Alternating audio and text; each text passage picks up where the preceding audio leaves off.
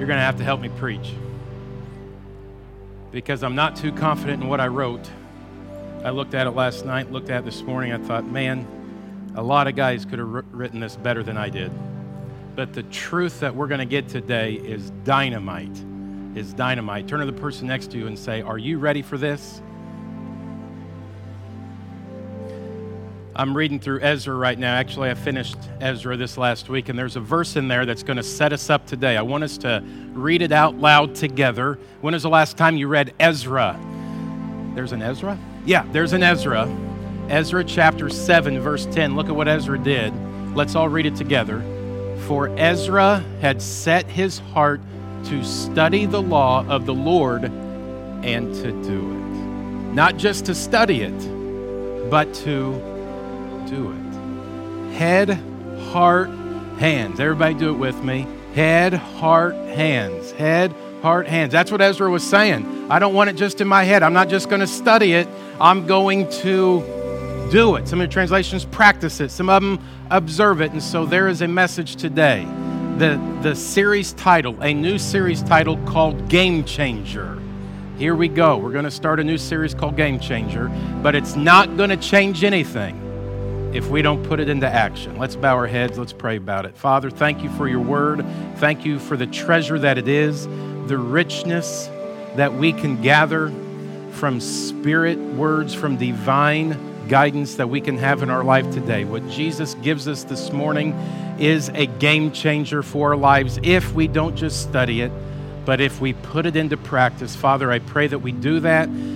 Jesus says if we love him, we will obey him.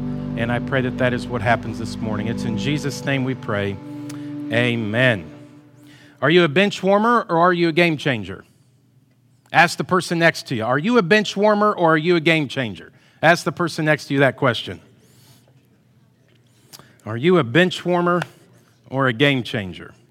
You are a game changer if you helped with refreshments this morning. You're a game changer if you're helping with the audio.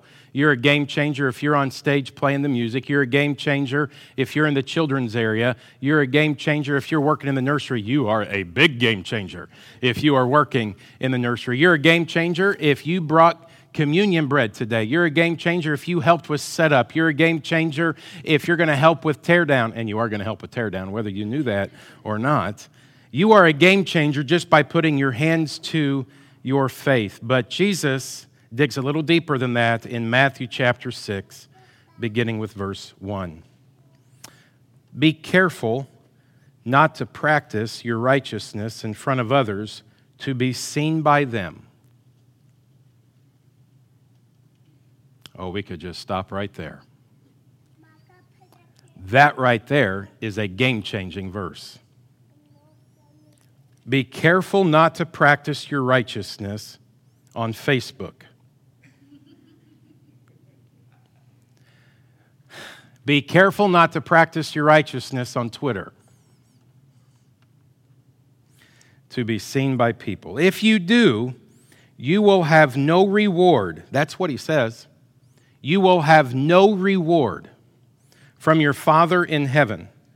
So when you give to the needy, do not announce it with trumpets. By the way, if you ever wonder if Jesus ever made jokes, that was a joke in their day. They envisioned trumpets. Oh, whenever you give, don't play a trumpet to let everybody look at you and let them know that you were giving, as the hypocrites do in the synagogues and on the streets to be honored by others. Truly, I tell you, they have received their reward in full. But when you, Venture Christian Church, give to the needy, do not let your left hand know what your right hand is doing. Do not let your left hand know what your right hand is doing. Say that with me. Do not let your left hand know what your right hand is doing. That is a game changer, so that your giving may be in secret. Then your Father, who sees what is done in secret, will reward you. The title of this message is called The Scorekeeper. The Scorekeeper. Our oldest boy started playing his first year of baseball, Little League baseball this year. He just had his last game this last Tuesday. And I wondered, Going into the first game, I'm one of the assistant coaches, but I didn't ask any questions about this. I wondered whether or not we kept score at this age. Hudson was 5 when he just turned 6, but he was 5 during the league. I thought, I wonder if they keep score for 5-year-old baseball. And then I got to the game, the first game, and there was a scoreboard out in the outfield above the fence. But the scoreboard wasn't on. And I said to well, they're not going to keep score. And I'm okay with that. For 5 years old, I'm okay with that. And so what I discovered throughout the game, even though they're not nationally broadcasting the score, guess what I learned? Guess who I learned is keeping score? Mommy and Daddy. And you want to know how I learned that? After the game, the head coach, I wasn't the head coach was talking to the team, and some of the kids were asking, did we win? And the parents behind the team said, oh, we won. And I thought, well, were you really keeping score? And then they said, we won. What was the score? And I said 16-14. So somehow I couldn't help it. No big deal. Except for the fact of this. With a couple weeks in the season left, I overheard the parents saying, we're in 3rd place. I think there are 15 teams. They were not only keeping score, they were keeping the standings. 5-year-old baseball. We're in 3rd place. I said, you're wrong. We're in 2nd place. But that's not the issue here. I can't believe those people were keeping track of the standings. After every game, almost after every game. Sometimes we'd all ride together, but often Hudson would ride with me in the car, just me and him in the car on the way back from the game, and he would ask, how did I do? And we would go over how he did in the game, and I had 3 criteria for whether or not he did good. Number 1, did you play your hardest? Did you give it your best? Number 2, did you have fun? And by the way, that's purposely in that order. Not did you have fun, and then did you do your best? Did you do your best? And that will turn out to be fun. Doing your best is what is fun. Teaching a lesson here at the age of 5. Did you do your best? Did you have fun? And were you a good teammate? Did you root for your teammates? And if you did those three things well, Hudson, you had a good game. Now here's my point in that. I have learned there are plenty of people who want to be my son's scorekeeper. But I want to be his scorekeeper. I'm going to let him know, not whether did you hit a home run, whether did you hit a double, did you make all the plays. That's not what's important to me right now. I want his dad to be a scorekeeper in these games. But there's plenty of people out there who want to be my boy's scorekeeper. How many of you know plenty of people want to be your scorekeeper? Who is your scorekeeper? Who is it? There's a lot of people who'd love to be your scorekeeper, amen? Have you run into those people? Plenty of people want to be your scorekeeper. I've noticed it's hard to know if you're winning in life. Can you relate to that? Sometimes I feel like I'm winning. Sometimes I feel like I'm losing. Sometimes I feel like I had a good week. Sometimes I feel like Satan beat me this week. It's hard to know whether or not you're winning. Financially, I found out an old friend from high school this week. I just learned this last week. He has become a multimillionaire. He lives on the North Shore side of Chicago, which is if you know Chicago, that is the rich, affluent area of Chicago. He's become a multimillionaire. He's traveling the world as a leadership speaker. And I saw his house in a YouTube video. And I thought, am I winning financially? Sometimes I ask, am I winning relationally? I see some people with all these friends, and I think, am I winning relationally? Am I winning in parenting? Have you ever asked that? If you're a parent, have you ever asked, am I winning in the parenting game? Because some parents are acting like they have it all together, and we do not have it all together. Am I winning in the parenting game? This is especially hard today to know, because we have constant reminders that everyone is keeping score. Do you know there's actually a number on you? How many followers do you have, right? You actually know whether or not you're winning. How many followers, how many comments, how many likes, how many retweets, how many, what are the other things? You don't know either. Good.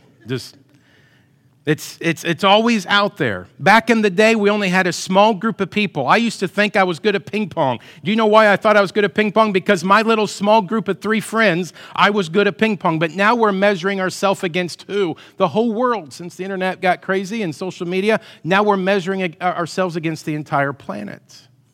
All these people that we are comparing ourselves to, are we winning? Now here's the deal. Here's what you need to know. Everybody else, they don't know your situation, do they? They haven't been dealt the same stack of cards. They don't know your situation. They haven't been given the same calling. This rears its head. I hate to tell you this. This rears its head in ministry circles. That guy's winning. That guy's losing. And how do we measure that? You know how you measure that. Come on. Congregation size. And so I've said in preacher circle meetings where there's 15 preachers, there's 30 preachers, and guess how they measure who the winning guy is? The guy with the biggest congregation. And guess who's losing? Now this is never said, by the way. I just want you to know that. It's just very visible in how people act around each other. It even enters ministry circles, and it gets discouraging. I think of Jeremiah in the Old Testament. Jeremiah wrote a book called Jeremiah. He also wrote a book called Lamentations. Jeremiah was a prophet of God. He was a faithful prophet. He preached for 40 years. Do you know how many people responded to Jeremiah's message in 40 years? Nada. 0. There is not one recording of somebody giving their life over to God through Jeremiah's preaching. But he was called to preach and warn Judah for 40 years of the if you don't change, God's going to judge you. And nobody responded for 40 years. Other prophets seemed to have success. Jeremiah wasn't having success. God didn't allow Jeremiah to marry. Other prophets married. He didn't allow Jeremiah to have children. Other prophets had children. I wonder if Jeremiah ever thought, am I winning or am I losing? You may be wondering today, am I winning in life? Or am I losing? 1 Corinthians chapter 9. Don't you realize that in a race, everyone runs, but only one person gets the prize? So run to what? Win. All athletes are disciplined in their training. They do it to win a prize that will fade away, but we do it for an eternal prize. So I run with purpose in every step. I am not just shadowboxing. I discipline my body like an athlete, training it to do what it should. Otherwise, I fear that after preaching to others, I myself might be disqualified. 2 John chapter 1 says, watch yourselves so that you may not lose what we have worked for, but may win a full reward. Matthew chapter 6, that's where we are in this passage today. This is called the Sermon on the Mount, which means Jesus climbed a mount. He was on a hill. He elevated himself. This is about elevation, right? This is not about elevation. If you ever read the Sermon on the Mount, that's just his physical presence. Actually, the Sermon on the Mount was about excavation. He dug into the hearts of people. He dug into the souls. He dug into people's value. The first sign that Christ is having an active way in your heart is that he's not elevating you. It's that he's excavating you.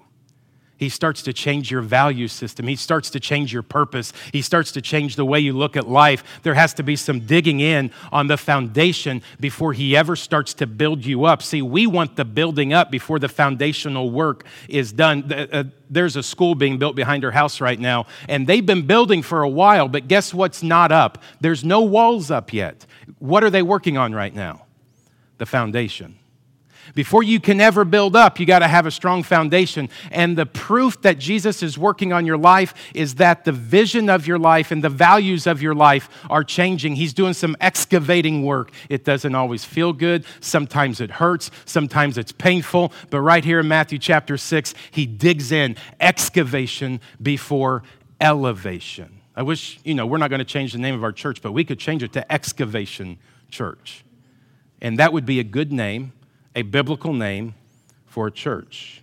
We want the building up before the foundational work is done. Even in the Sermon on the Mount, Matthew 5, he starts the sermon with this: blessed are the poor in spirit, for theirs is the kingdom of heaven. Blessed are those who mourn, for they will be comforted. Immediately, Jesus says, what looks like winning is not actually winning. What you thought was winning, blessed are the poor in spirit, that doesn't look like winning. Blessed are those who are mourning, that doesn't look like winning. What you thought was winning is not actually winning. He goes on to say, blessed are the meek, that doesn't sound like winning. Jesus says that's winning. Blessed are those who hunger and thirst for righteousness, that doesn't sound like winning, but that's winning, for they will be filled. You know what's interesting? When Jesus comes up on the scene, especially here on the Sermon on the Mount, who does he challenge? He doesn't challenge the outside world. He challenged the religious people. The church has gotten too used to challenging the values of the world, their sexuality, their entertainment, their morality. When Jesus came, he looked at his church first, and he challenged the foundation of the church, the value system of the church. He didn't walk around pointing a finger at everybody else. Look at your moral system. Look at your morality. It's all messed up. He came in and he looked at his people in God's house, and he says, we need to do some excavating before we do some elevating. And so the church ought to do the same thing. Rather than looking at the outside world, always challenging their values, let's look at ourselves. And so here's a line. If you want to write something down today, write this down. Stephen Furtick said this about this particular passage, and I liked it. Here's what he said. Jesus was less concerned with playing the game right and more concerned with playing the right game. Now, listen to this. He was less concerned with playing the game right. He was more concerned with playing the right game. What does that mean? Francis Chan put it this way. He said, wouldn't it be a tragedy? I'm not scared of going through my life never becoming successful at something. What I'm scared at is becoming successful at something that doesn't really matter. Oh. What I'm scared of is playing the game right, but I wasn't playing the right game. And people will let you know if you're playing the game right. And how many people are going to stand before the Father someday and they're going to say, didn't I play the game right? Look at my 401k. Look at the car I'm driving. Come on now. And he's going to say, whoa, you were playing the wrong game. You may have played the game right, but you were playing the wrong game. Man, that is a game changer. Do you know where this comes out the most? Hospital beds. Hundreds, I'm telling you, hundreds of times. I have sat next to somebody on their hospital bed, on their deathbed. They knew the time was coming. Do you know what they never talk about on their hospital bed? They never say, I wish I would have invested in that particular stock. They never say, man, I missed out on selling my house at just that right time. I could have got the most bang for my buck. They never talk about that. Do you know what they talk about? They talk about the right game. Spiritual matters, eternal matters, things that matter to Jesus. It always comes out on the hospital bed. This is a game changer. Wouldn't it be tragic to get good at a game that doesn't matter and to win the approval of the wrong scorekeepers? Who is your scorekeeper today? While we're trying to win the approval of all these other scorekeepers, wouldn't it be tragic to win their approval yet ignore the ultimate scorekeeper? I got to get some therapy off my mind here for a moment. When I was a kid, how many of you remember Mario Brothers? You remember the holy game called Mario Brothers? Nintendo, whoosh, put it in. Now we're preaching. I never won Mario Brothers. Don't laugh at me. What in the world? What kind of a comforting church is this? Do you know what I've realized? The video games today, what are they doing? Back in the day, we were changing the world. We were saving princesses. Princess Toadstool. Princess Zelda. We were knocking out Mike Tyson. We were doing something of value in this world. We were doing something with our time, man. I never won Mario Brothers. About 6 years ago, I realized it was bothering me. I am that small. I am. And so I got online. I told Chelsea, I got to win Mario Brothers. Even if it means I'm skipping some levels, I'm going to win this thing. left, right, B, A, C, start. Anyway, I'm going to win this thing. And so about 6 years ago, I get online. I find a free website that you can play Mario Brothers.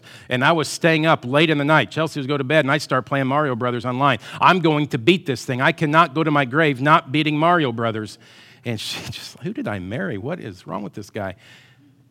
And one night I beat it. And Princess Toadstool was mine. After 30 years of elusiveness. And it's the middle of the night. I am the champion. I was waiting for Queen to start playing. Never did. And I looked around, and nobody even was watching. I wanted to wake my wife up and let her, I won! But I didn't want to get hit. So I waited till the morning, and I told her first thing in the morning, I won last night. She said, okay. That's it. That's all there is to winning. And I wanted to, I didn't want to turn my computer off. But the battery was, I was watching the battery go down. I won Mario's. I played the game right. But it didn't matter because I was playing the wrong game. What am I going to do? Stand before God someday and say, but I won Mario. Me and Luigi right there. Wouldn't that be tragic? You say, that's a silly story. Oh, come on now. Are we not doing the same things? Just as silly, just as off with our value system. Jesus in this passage is excavating before he's elevating. Maybe you're trying to win the approval of people right now, or you're trying to win the argument, or you're trying to win their friendship. And once you do win their friendship, you realize it wasn't worth winning to begin with. Once you realize you had to win their friendship, you realize you should never have to win a friendship to begin with. Come on. You should never have to prove yourself. And so the scorekeepers are the people out there when our ultimate scorekeeper should be the one up there. Our scorekeeper is our Heavenly Father. Come on, church. Our scorekeeper is our Heavenly Father. If you have to win it, if you have to prove it, if you have to earn their friendship, it's not a friendship. If it can be cut off, then it was never there. It wasn't cut off. It was never there to begin with. He's your scorekeeper. He will not cut you off. Praise God for that. What is Jesus saying? You can win all the games you want. You can win status. You can win power. You can win approval. You can win position. You can win all the princesses. You can win level 8. You can win all that you want to win. But at the end of the game, you have to turn the computer off. And I had to turn it off. 6 times through the Sermon on the Mount, Jesus said this statement, you have heard that it was said, but I say to you. You have heard it said, but I say to you. You have heard it said, but I say to you. You've heard that winning is this, but I'm telling you that winning is this. You've heard that this is success. I'm telling you that this is success. It's not so much the behavior that matters, it's the belief beneath the behavior. It's not so much the manners, it's the motive behind the manners that matter. One of the times he says it, he talks about murder. You have heard that it was said, you shall not murder.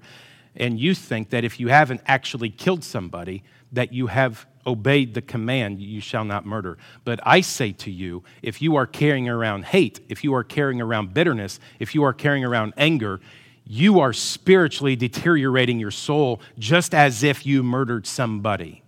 It's the belief behind the behavior. It's not just the behavior, it's the motive behind the manner. That is a game changer. That changes everything. By the way, that's why they killed Jesus, because he was getting underneath their value system, and they didn't like it. He would touch lepers that they wouldn't touch. He spoke with women that they devalued. He challenged their social values because he would associate with people ethnically that they would never associate with. He didn't play their games. You remember, you have heard that it was said, you shall love your neighbor. But I tell you, anybody can love their neighbor.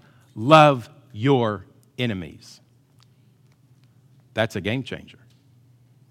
Anybody can love their neighbors. Anybody can love those who love you. You love those who mistreat you and curse you. What is he saying? If you're going to insist that God relates to me one way, you can forgive me all the sins, God, thank you, and then I'm not going to forgive others, that doesn't work. That doesn't work. It says after Jesus gets done teaching that people were astonished at his teaching. Why?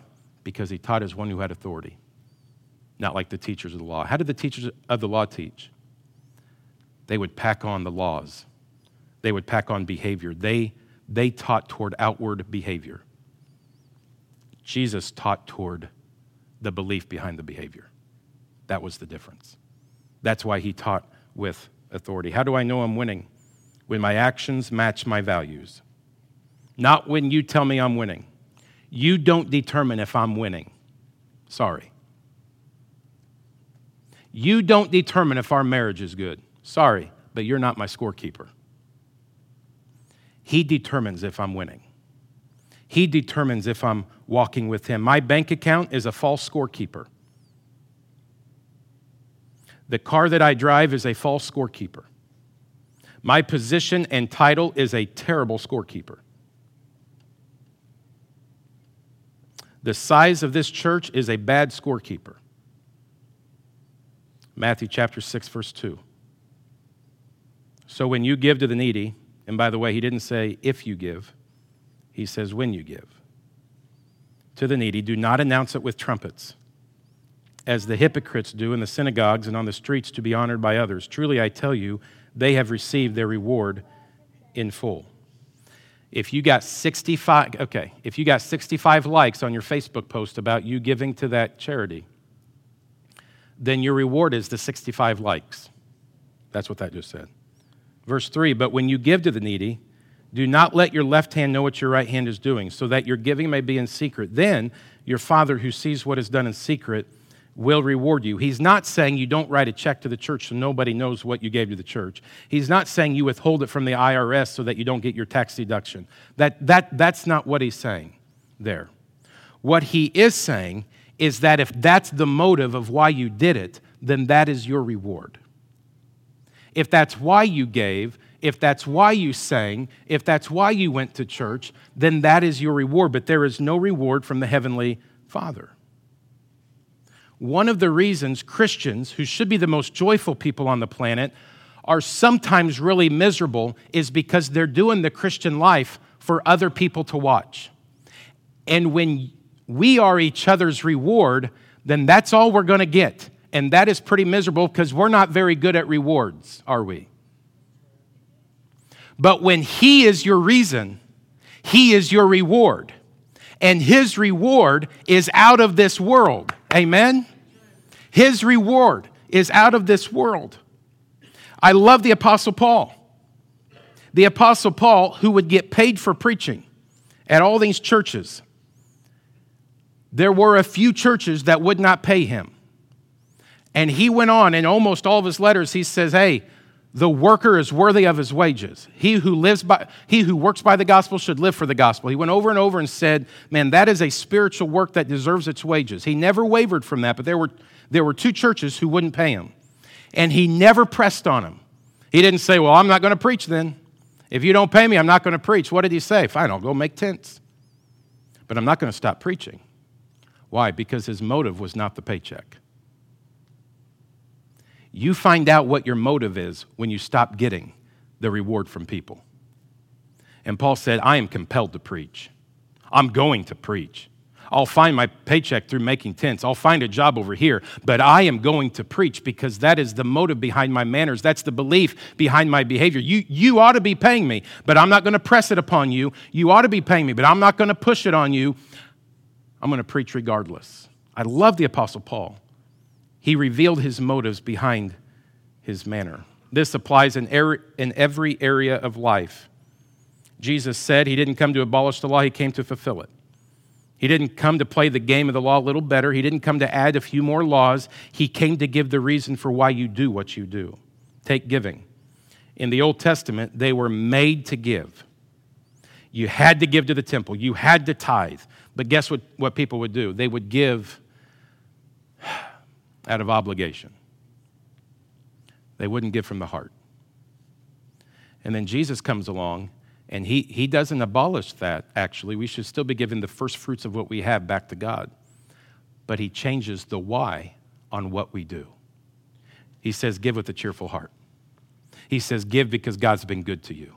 Give because God is forgiven of your sins. Look at what God's done in your life. I'm going to give because my Redeemer lives. I'm going to give because the Holy Spirit lives inside of me. I'm going to give because God is great and God is alive and God is forevermore. I'm going to give because of who He is. I'm not going to give obligatory. I'm going to give with a cheerful heart.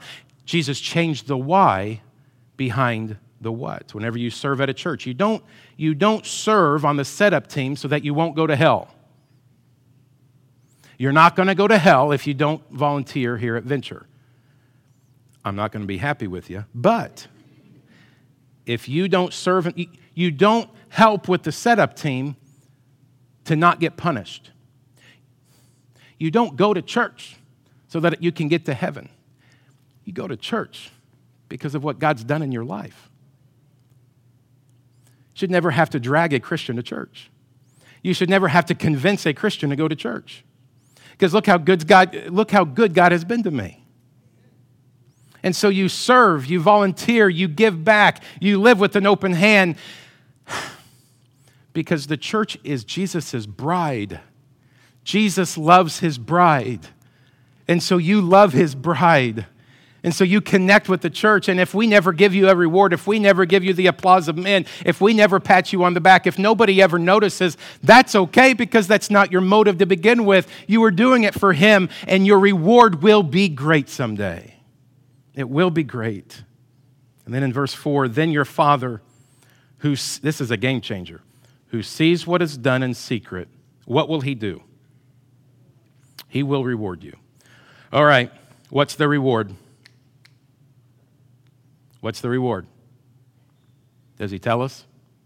Is it gold? If it's gold, He's just given us gravel from heaven. That's all gold is in heaven, is gravel. Is it a brand new guitar for Doug? Is that your reward? He never tells us what the reward is. If you did your devotion this last week with a coffee mug next to your devotion and a journal, and you took a picture to post it on social media to get as many likes as you could possibly get, and don't act like you don't know what I'm talking about.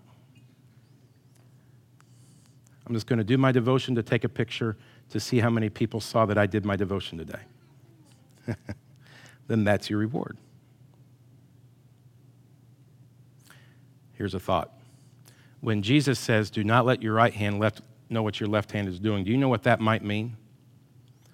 That might mean that your giving has become so automatic, it doesn't need to tell your left hand what it's doing. It's just become automatic. I'm a devoted follower of Jesus. I'm going to give without telling my left hand I'm even giving. I'm going to give because God is alive. I don't need to pray about whether or not I'm going to give for the kingdom's sake. Hey, Lord, would you please give me a sign if you want me to give to further your kingdom? The answer is yes. You don't need to pray about it. It becomes automatic because of what God has done. It's automatic. So, hey, church, let's give our scorecard to the right person. Amen? Let's give our scorecard to Him.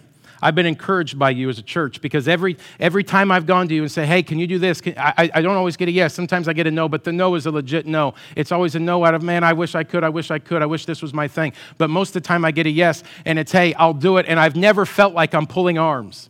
You've never made me feel like I'm twisting your arm to do it. That means you're here for the right reason.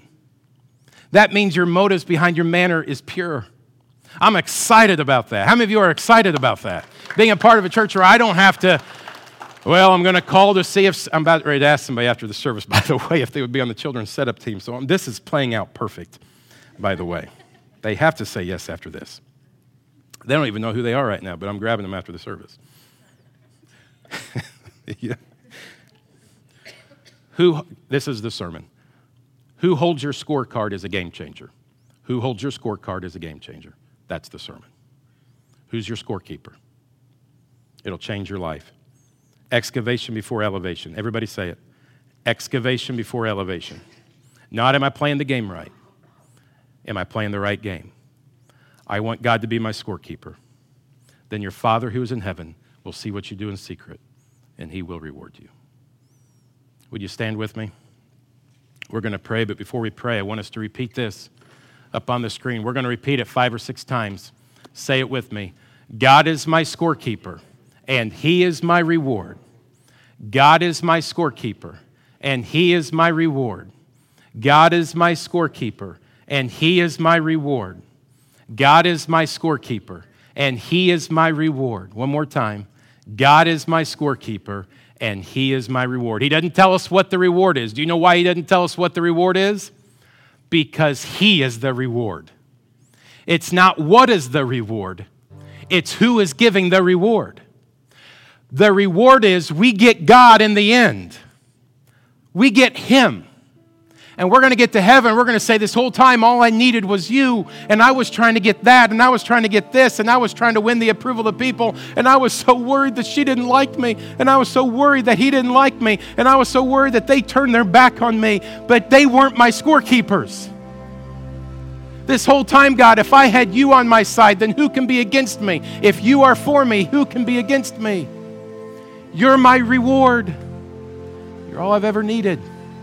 You are my sustenance. You are my daily bread. Boy, I've been excited about preaching this week. This is good stuff. I don't know if the sermon was any good, but this is a good truth. This is a game changer. The next 5 weeks, a series called Game Changer. It'll be a journey. It'll change your life if you take it from your head to your heart to your hands. I want Him to be my scorekeeper. Let's pray. Father, it doesn't matter what everybody else says. I bet a lot of people said Jeremiah was a loser. I bet a lot of people said he wasn't winning, but they weren't his scorekeeper. You are. So, Father, I pray that today you may excavate our hearts. You may dig into the soil of our value system. And, Father, the proof that you are working is that we see a change of values. We see a change of priorities. We see a foundational shift, and it begins to be built, and then you can start elevating us. But first, it has to be ground level. Father, thank you for never giving up on us. Thank you for saying, He who began a good work in you will complete it. He's going to keep working. You're going to keep working on our hearts. You're not going to give up. We can ignore you for 5 years. We can ignore you for 15 years. And yet, if we turn around, you're right there. You never stopped walking behind us because you love us. You went to the cross. An eternal reward that far outweighs what this world can give us. Father, I pray for everybody in the room today that we would shift who our scorekeeper is and that it may be you. It is in Jesus' name we pray. And all God's people said, amen. Let's sing this together.